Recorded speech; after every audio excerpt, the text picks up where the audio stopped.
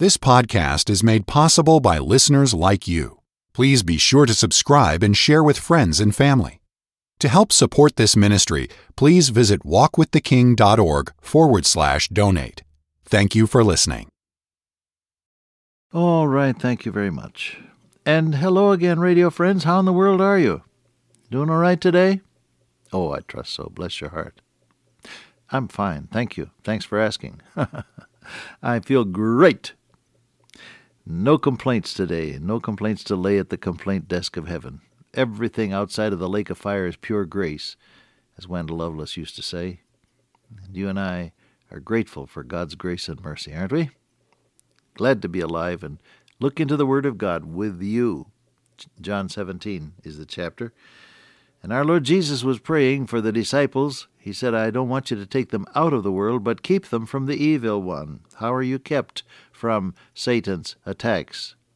Number one, by the shining of Christ's presence in your life, the glory of Christ. Number two, by the Word of God. Our Lord Jesus used God's Word when He met the temptation leveled at Him by Satan in the beginning of His earthly ministry. He said, Man shall not live by bread alone, but by every word that proceedeth out of the mouth of God, in answer to the temptation that appealed to the desires of his human flesh. And he quoted Scripture each time he was tested. The Word of God. The sword of the Spirit, says Paul, which is the Word of God. God's Word is alive and powerful and sharper than any two-edged sword, piercing even to the dividing asunder of the soul and spirit and joints and marrow, and is a discerner of the thoughts and intents of the heart. The Word of God is your protection in times of testing. That's why it's so important to memorize portions of Scripture and plow them in to the computer of your mind, the subconscious or unconscious portion of your mind, so that the Holy Spirit can crank them out when you need them. He shall bring all things to your remembrance, Jesus said of the Holy Spirit, whatsoever I have said unto you. You can't remember it unless He first said it to you in His Word. So you have to put it into your mind. Memorize a verse a week. That ought to be easy enough for any of us. Write it down on half of a 3x5 card, little card that would be 3 inches by 2.5 inches, fit easily into your purse or your wallet, and look at it until it is in your mind permanently, and the Holy Spirit of God will use His Word to help protect you in times of testing and temptation. Keep them from the evil one. Go through the agenda of your day before you start it in the morning. Get up a few minutes earlier and just on your knees go through the day in prayer.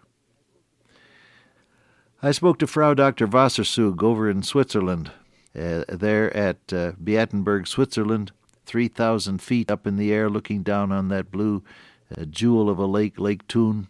Across from us the Jungfrau and the Matterhorn and the other majestic Swiss peaks jutting up into the sky. Beautiful situation. But you get a few hundred hungry Americans and then delegates from all over the world, various countries of Europe and South America and the Orient, put them all together in a small space for a week, and you do have some automatic sources of tension, let us say. And Mrs. Wassersug was in charge of all of this. She was running the Bible Institute at Beatenberg. That was our place, and she was our hostess. In the middle of the week, I said, Frau Doctor, you amaze me. I said, you're so calm and cool and collected. If I were in your place, I think I would be climbing the walls. She looked at me and smiled and walked away. And Mrs. Neighbor was there, standing nearby, and she walked up to me and she said, Bob, I can answer your comment. She said, I'm rooming with the Frau Doctor this week because I gave up my room so some of you Americans could have a place to sleep.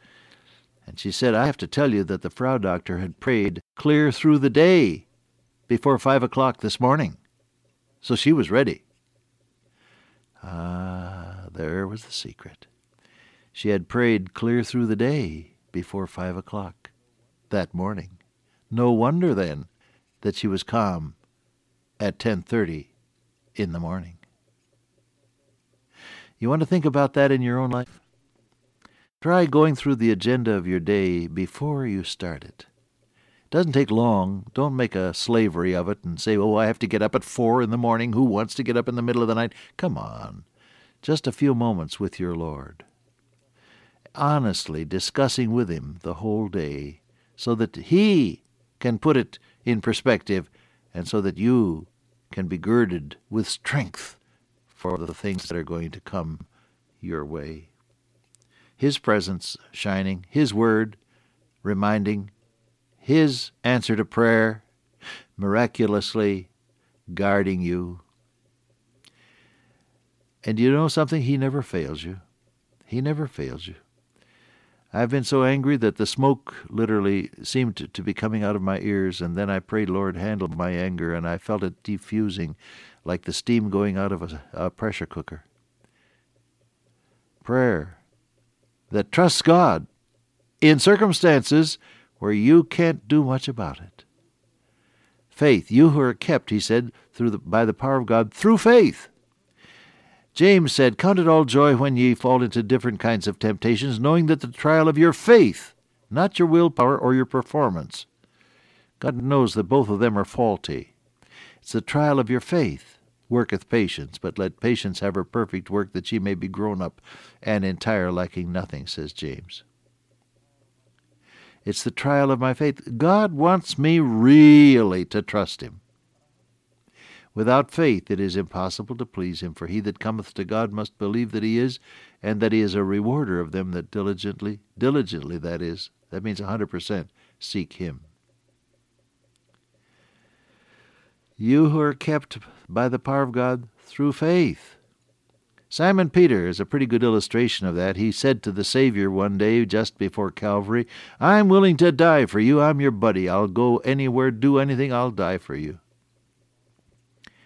The Lord Jesus looked at him and must have heaved a sigh and said, Peter, I have prayed for thee that thy faith fail not. What's he talking about?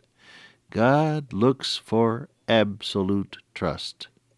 He doesn't look for 100% performance because you and I are human beings and we're never going to make that standard. He doesn't look for the smartness and the ability. He looks for the surrender of faith. Oh, I have to learn that every day. God knows I do, and so indeed must you. Faith in Jesus, your living Lord, gives you the victory. Thanks be unto God, which giveth us the victory through our Lord Jesus Christ. In the long run, through simple faith in the one who gained the victory for you at Calvary. It's a good truth, isn't it? Now he's still praying, and he says, verse 17, sanctify them through thy truth. Thy word is truth. The word sanctify actually means set apart for God's special use. Set apart for God's special use. Sanctify them. Hagiadzo is the verb, to make holy. Sanctify them through thy truth. Set them aside for your use by the effect of your truth on them. An interesting concept there. When you know something about a given item, it builds a fence around that concept. Now, gasoline, you're familiar with that, aren't you? You are filling the tank of your car at one of these self-service gas stations, and as you stand there, the gasoline is going in your tank, and a few bits of gasoline vapor are coming out into the atmosphere, and someone who is smoking a cigarette comes around the corner and approaches you, coming close to the car, and what do you say? Put that cigarette out. Now, you don't mean to be rude. And it certainly is not yours to tell the person whether he may or may not smoke. There's probably pretty good reasons for not smoking now. Even the world has joined the Christians in being against smoking. But you don't think of it in those terms. You know that if you get too close to the gas tank with a lighted cigarette, there's going to be an explosion. That is the way things work. The personnel person calls it the law of the situation, how things work. And he says, sanctify them through thy truth. The more you know of God's truth, the more you'll know of how things work in God's will, and you'll be set aside for his use. We'll get at that the next time we get together. Precious Father, protect us by thy presence and thy truth and thy Spirit today. In Jesus' name I ask this, amen. Till I meet you once again by way of radio, walk with the King today and be a blessing.